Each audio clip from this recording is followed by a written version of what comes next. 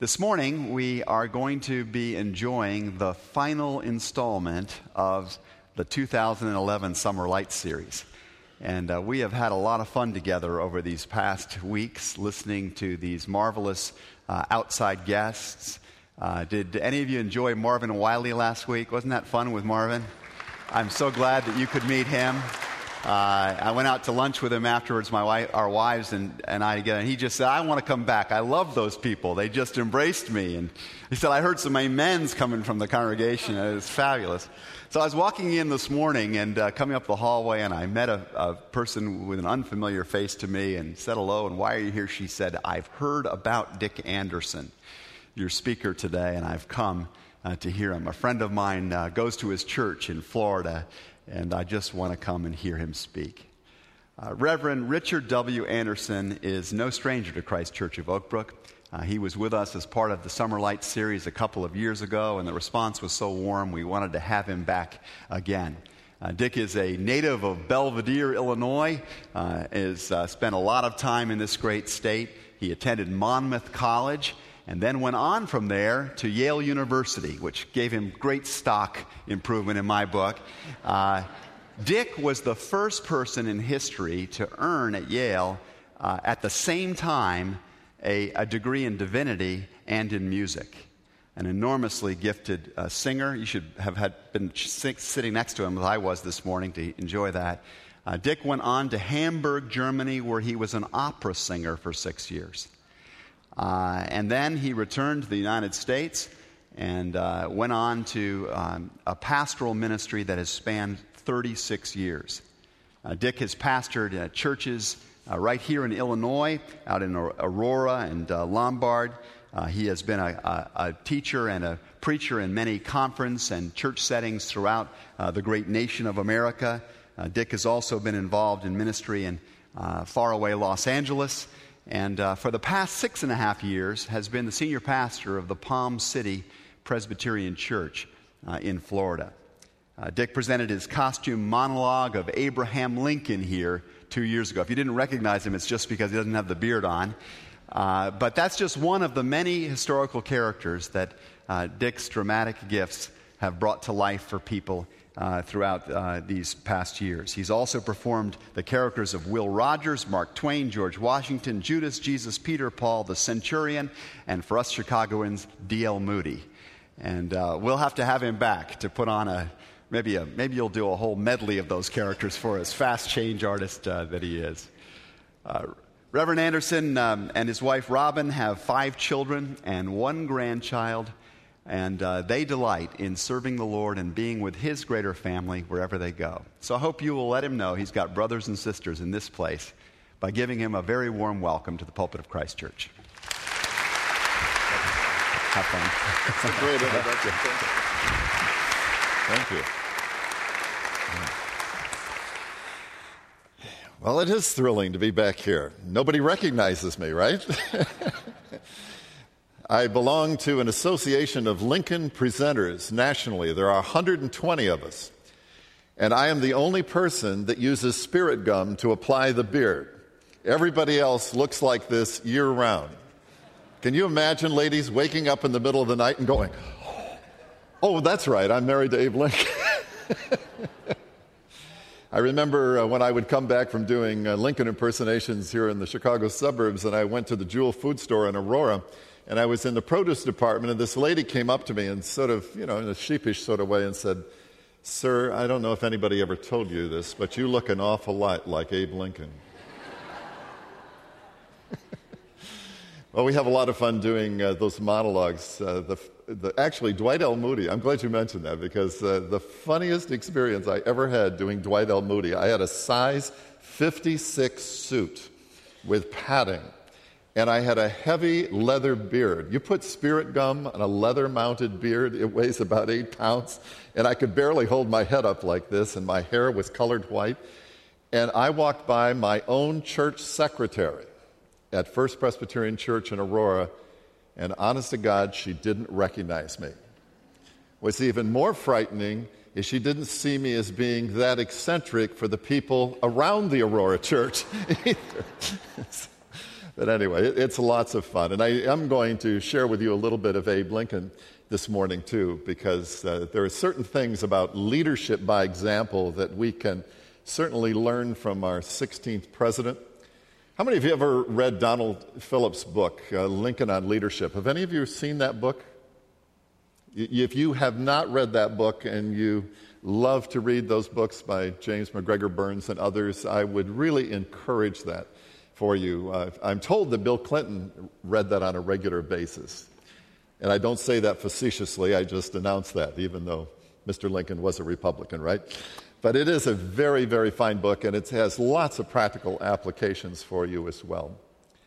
I want to just start out in a little bit of a light way with a little humor. You don't mind a good joke, do you, on Sunday morning? I would suspect this service would have more humor maybe than some of the other services, but I'm probably wrong about that too. But this pastor was called to a church, first service, and he gets up on Sunday morning and he says, "Now I want to pledge to you that I'm going to be there for you in your good times, your bad times, your joys, and in your sorrows." And sure enough, he got tested right away. A lady came to him in the receiving line and said, "Pastor, you know, you told us you'd be there for us, right? In our joys and sorrows and so on." He said, "Yes, I did say that." She said, "Well, I'm over at my house raising two little hellions. One's 7 years old and one's 5 years old, and I want you to come over to my house tomorrow, and I want you to instill the fear of God in them." Well, you know, it's his first Sunday, and he thought, boy, I don't know. I didn't get any pastoral care training for a situation like this. So he just trusted the Lord. He got in his car. He drove over to the lady's house. Well, the 7-year-old heard the pastor was coming, so he went and hid, which left the 5-year-old sitting across the kitchen table from this very intimidating pastor. And the pastor started in on the little guy. He said, "Do you know where God is?" This little kid couldn't say anything. He was so frightened. So the pastor repeated it again. He said, "Do you know where God is?" Well, the little kid took off running, went looking for his brother. He found him in the closet, hiding under some dirty laundry. He said, Jimmy, the pastor's here. And he thinks he's missing, and he thinks we've got something to do with it.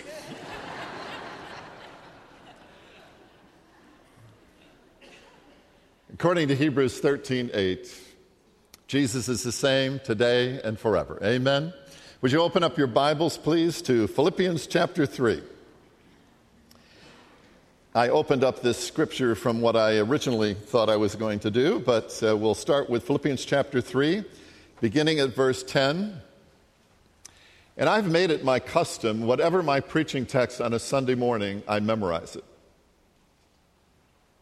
And we're going to be preaching through Acts when I get back to Florida. I'm not looking forward to memorizing 80 verses of Scripture, but some of you know that's a mind-boggling task. But this morning it's very reasonable because it's 13 verses. But I can tell you, if you really want to change even your preaching life, your teaching life, your inspirational, your personal devotional time, you'd need to memorize Scripture. Incidentally, I came to this church for the very first time for an Alpha conference. And I think it was in 2002. I was serving as an interim at the Lombard Church. And I just have really benefited from memorizing Scripture throughout not only my ministry, but obviously my entire life. At one point, I can honestly tell you, I knew 30 opera rolls in 3 languages. So how much difficulty do you think it is memorizing the Bible in English would be then? Not that difficult. But listen for God's particular word to you this day from the New International Version. Philippians 3:10. I want to know Christ and the power of his resurrection and the fellowship of sharing in his sufferings, becoming like him in his death, and so somehow to attain to the resurrection from the dead. Not that I have already obtained all this, or have already been made perfect, but I press on to take hold of that which Christ Jesus took hold of me. Brothers, I do not consider myself yet to have taken hold of it, but one thing I do, forgetting what is behind and straining toward what is ahead, I press on toward the goal to win the prize for which God has called me heavenward in Christ Jesus. All of us who are mature should take such a view of things. And if at some point you think differently, I love this line. That too, God will make clear to you. He didn't say, don't worry about it. He said, just let God do some work with you on that subject. And then he says, only let us live up to what we have already attained. You can only work with what you have, and we're going to be talking about maturity this morning. Join with others in following my example, brothers, and take note of those who live according to the pattern we gave you. For as I have often told you before and now say again, even with tears, many live as enemies of the cross of Christ. Their destiny is destruction, their God is their stomach, and their glory is in their shame. Their mind is on earthly things. But our citizenship is in heaven, and we eagerly await a Savior from there, the Lord Jesus Christ, who by the power that enables him to bring everything under his control will transform our lowly bodies so that they will be like his glorious body. And as I often tell my parishioners, don't stop reading just because it's a new chapter. You need to know what comes before the passage and what comes after it. In this case, it says, therefore, my brothers, you whom I love and long for, my joy and my crown. That is how you should stand firm in the Lord, dear friends. Shall we pray? How can we keep our way pure, Lord? By listening to your word, by following your word, by being obedient to your word. I have hidden your word in my heart that I might not sin against you. And now may that same Spirit be in us which was in Christ Jesus, so that when we speak the truth. And when we listen with the will to understand and obey. In Jesus' name we pray. Amen.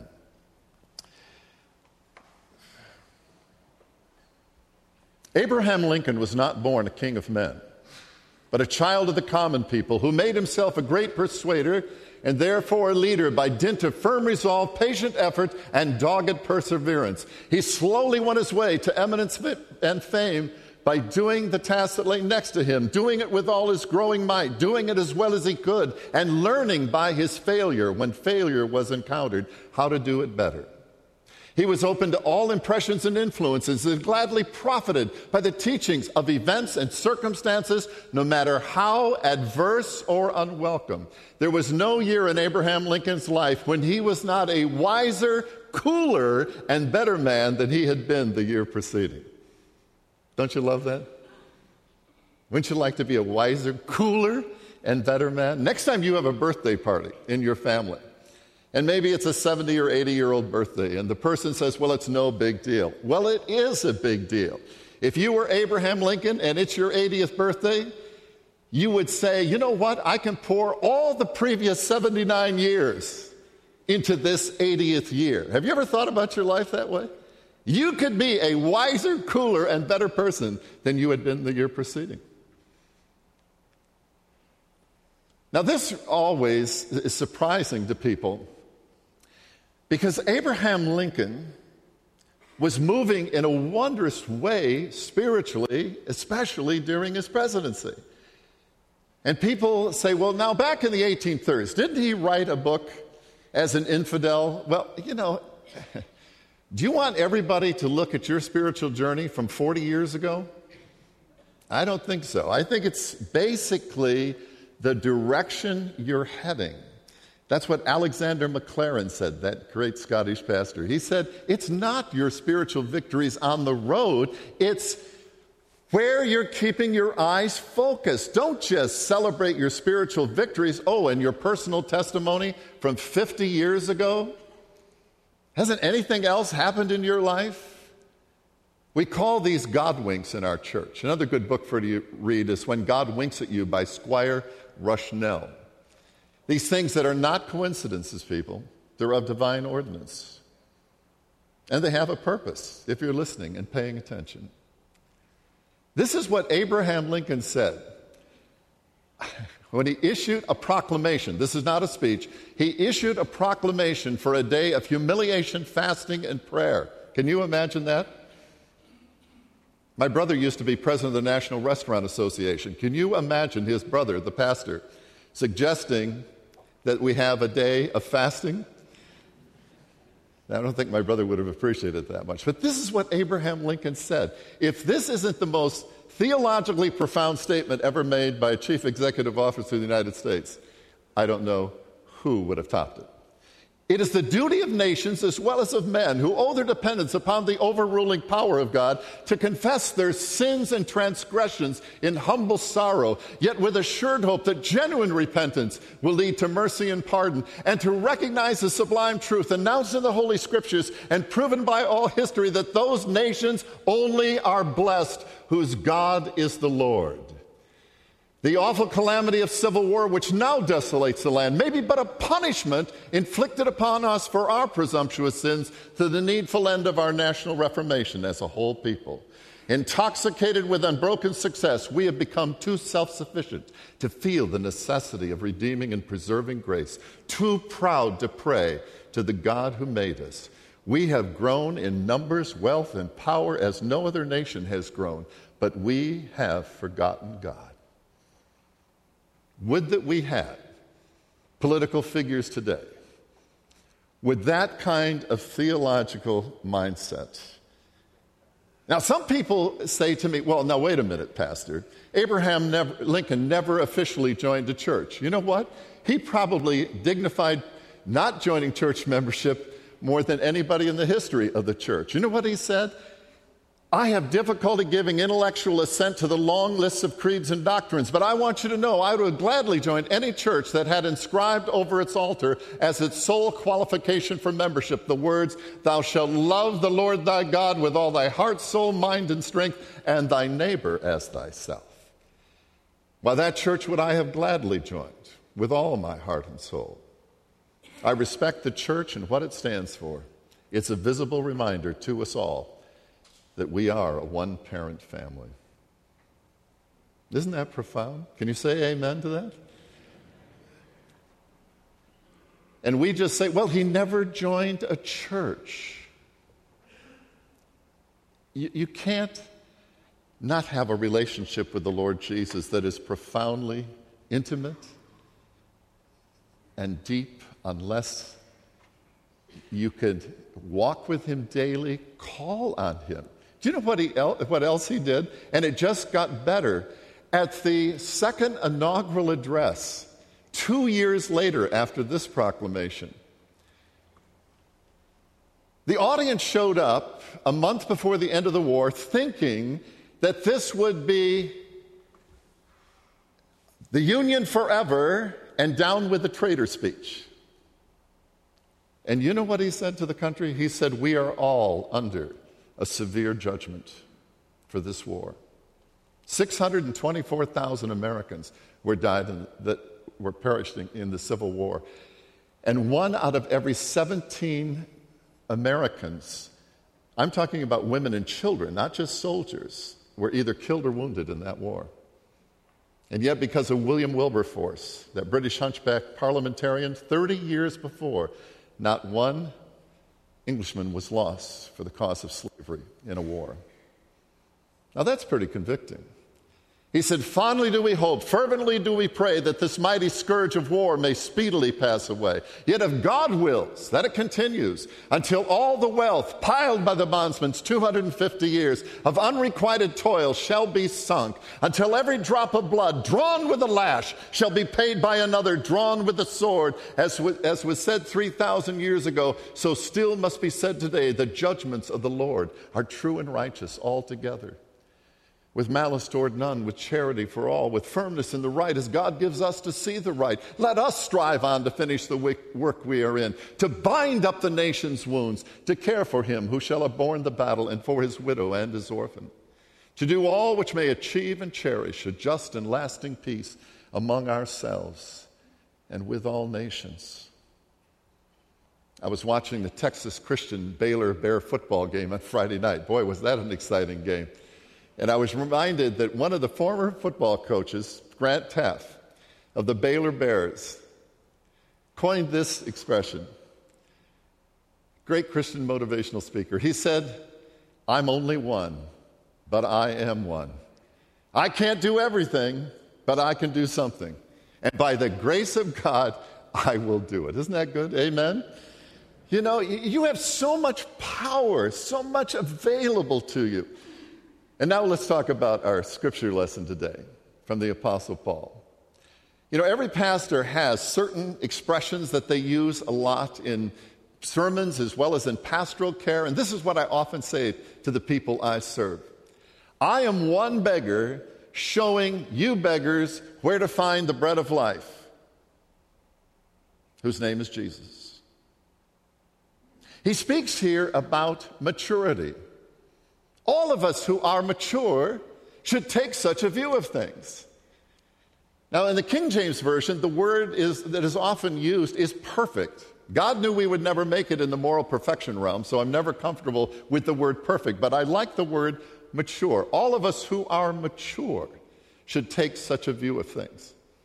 Knowing Christ, the power of the resurrection, sharing in the fellowship of his sufferings, and receiving, for those of us who claim him and his salvation, we will experience the resurrection from the dead, and he will take these lowly bodies of ours and transform them into glorious bodies like his own. That should be repeated at every funeral service, Philippians 3:21. Now, when you are mature, what does that even mean? Maturity is the ability to postpone immediate gratification for the ultimate good.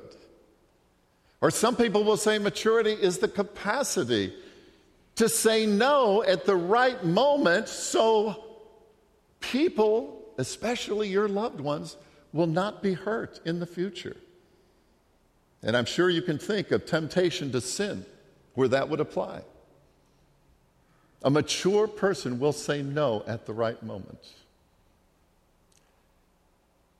Now, one of the things I love about this passage of Scripture is it gives you insight into the Apostle Paul. You know what he said back in chapter 3, this chapter we're in, verses 5 and 6? This is what he said. You know, if anybody had spiritual merit badges, it's me. He said, I was circumcised on the 8th day of the people of Israel, the tribe of Benjamin, a Hebrew of Hebrews, in regard to the law, a Pharisee. As for zeal, persecuting the church. As for legalistic righteousness, faultless. But he said, that is all rubbish. That's all garbage compared to the righteousness that has come to me from God through my faith in Christ Jesus. That's all rubbish. Now, when you're mature, you could compare two kings, King David and King Saul. Now, if I asked you who was the more mature, you'd probably have a tough time answering it, wouldn't you? Because King Saul did a lot of right things, but his biggest fault was he was prideful. His pride led to his melancholy. His pride led to his despair, his depression. And unfortunately, King Saul never humbled himself before the Lord. That is one of the greatest attributes of being a mature person. If you have never read and followed the series Lead Like Jesus by Ken Blanchard, he said, humility is not thinking less of yourselves, it's thinking of yourself less. That's a big difference. King David could be characterized as a murderer, as a liar, as an adulterer. And yet in Psalm 51, if you have your Bibles open, you can look it up. Psalm 51, he humbles himself before the Lord and he cries out to God, have mercy on me, O God, according to your unfailing love. Blot out my transgressions, wash away all my iniquity, for I know my transgressions and my sin is always before me. Against you and you only have I sinned. Cleanse me with hyssop and I will be clean. Create in me a clean heart, O God. It goes on and on. The whole psalm is probably one we should read every day. So you will know daily what it is to humble yourself before the Lord. And then, other than maturity, he makes an interesting statement about those who are enemies of the cross of Christ. And you know what he says about them? Their God is their stomach.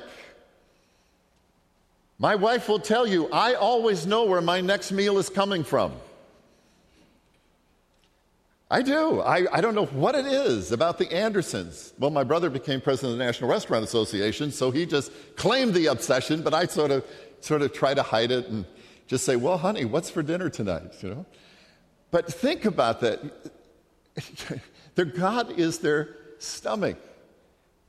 Now think about it this way. What in terms of alcohol? If a person has to come home from work and feels the need for a drink, or needs a drink at bedtime to relax and go to sleep, or every social encounter needs to be lubricated with a drink, then your God is your stomach.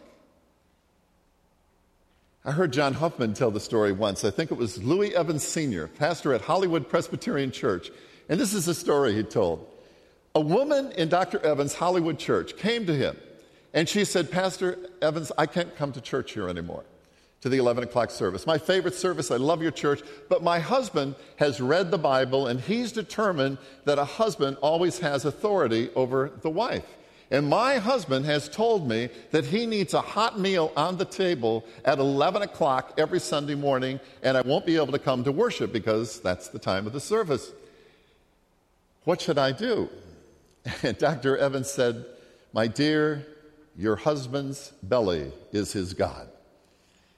He needs to also read the rest of Ephesians, which says, husbands, you are to love your wives as you do your own bodies, as Christ loved the church. And you tell your husband that if she's going to be the best wife she can be for him, then she's going to have to be in worship. But you tell him this, you'll fix a meal and you'll put it in the fridge or in the oven, and he can warm it up or cook it or whatever needs to be done before he leaves for the ballpark around noon. Now that seems unbelievable, because God is his stomach. And then you have those whose concern is their shame. They boast about it, don't they? The vile language. I had an English teacher, Dorothy Bennett, at Belvedere High School, and she used to get on some of us for overusing the word really. Do you remember that? It's a really good show. I really enjoyed it. I really had a good time. She would be appalled that people have now inserted an expletive for that word, and people brag about it. I mean, we've been in public situations. Oh my gosh, I can't believe that people now use that vile language and seem to gloat about it. How shameful is that? Or perhaps some man who brags about success he's had in business. Well, what are the rest of the employees doing? Or what is his wife thinking? And what are some of the children thinking? That their dad is basically a workaholic and absent from home. And then the other concern is when God is seen as one who cannot possibly meet your needs because you're so caught up in human things, earthly things. Make a list sometime of all the important things in your life, and then go back over your list and tick them off as to which of these things can I take to heaven with me? And that'll tell you what's important. Let me close with this story. I shared with you Abraham Lincoln, and somebody will say to me, well, but Pastor, Abraham Lincoln was innately a great person. Did you know he only had a first-grade education?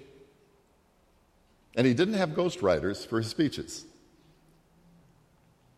He worked diligently. I'm told when he went to church at the Pigeon Creek Hardshell Baptist Church when he was a kid, after the service was over, he'd go back to the cabin and he'd stand on a tree stump and literally regurgitate and impersonate the preacher. Obviously, it helped his gift of elocution. Thursday, December 1st, 1955. A tailor's assistant, a seamstress, got on a bus in Montgomery, Alabama. In those days, there was a seated segregation ordinance. The white passengers were to sit in the first 10 rows, and the blacks row 11 and beyond. But if there were not enough seats for the whites, then the blacks would have to move to accommodate the white passengers. Rosa Parks got on the bus that day. The next stop, 6 white people got on. She was sitting in the 11th row, and the bus driver got up, pointed his finger at her, and said, "You get up." And she wouldn't do it. She said, "Even I surprised myself. I was a very timid person. And I decided this is one of those moments not to take that step. Move. Just sit." And she did. She was arrested. She was incarcerated. But because of one woman's courageous effort, a mature Christian who was a person who could say, "Do as I do. Follow my example." This woman started something. Imagine, a seamstress, not an Abraham Lincoln, a tailor's assistant. She started a whole movement which forced the United States of America to deal with racial inequality. I'm not sure Dr. King could have even imagined how this thing would have played out. But this is what happened. On Monday, December 5th, Dr. King addressed African Americans at Holt Street Baptist Church. And he said, "Who can doubt the height of character of Rosa Parks? Who can doubt the depth of her Christian commitment? Who can doubt her devotion to the teachings of Christ?" And that day was the beginning of the boycott of segregated seating in Montgomery, Alabama. 11 months later, November 13th, the United States Supreme Court declared that segregated seating ordinance in Montgomery, Alabama was unconstitutional. And that set off a firestorm. Black churches were bombed, pastors' homes were bombed. But 4 days before Christmas, on December 21st, that's when integrated busing began in Montgomery, Alabama, because of one Christian woman who did the right thing. Not somebody we would perceive as innately great, but she did it because she carried a passport as a citizen of heaven, not just a citizen of the United States of America. Our citizenship is in heaven, Paul said.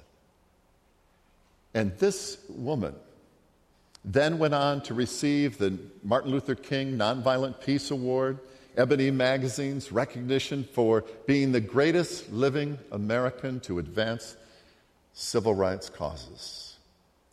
And in 1984, at the age of 71, she went to South Africa to join the protest of apartheid. I shared with you 2 extreme examples of Christian leadership.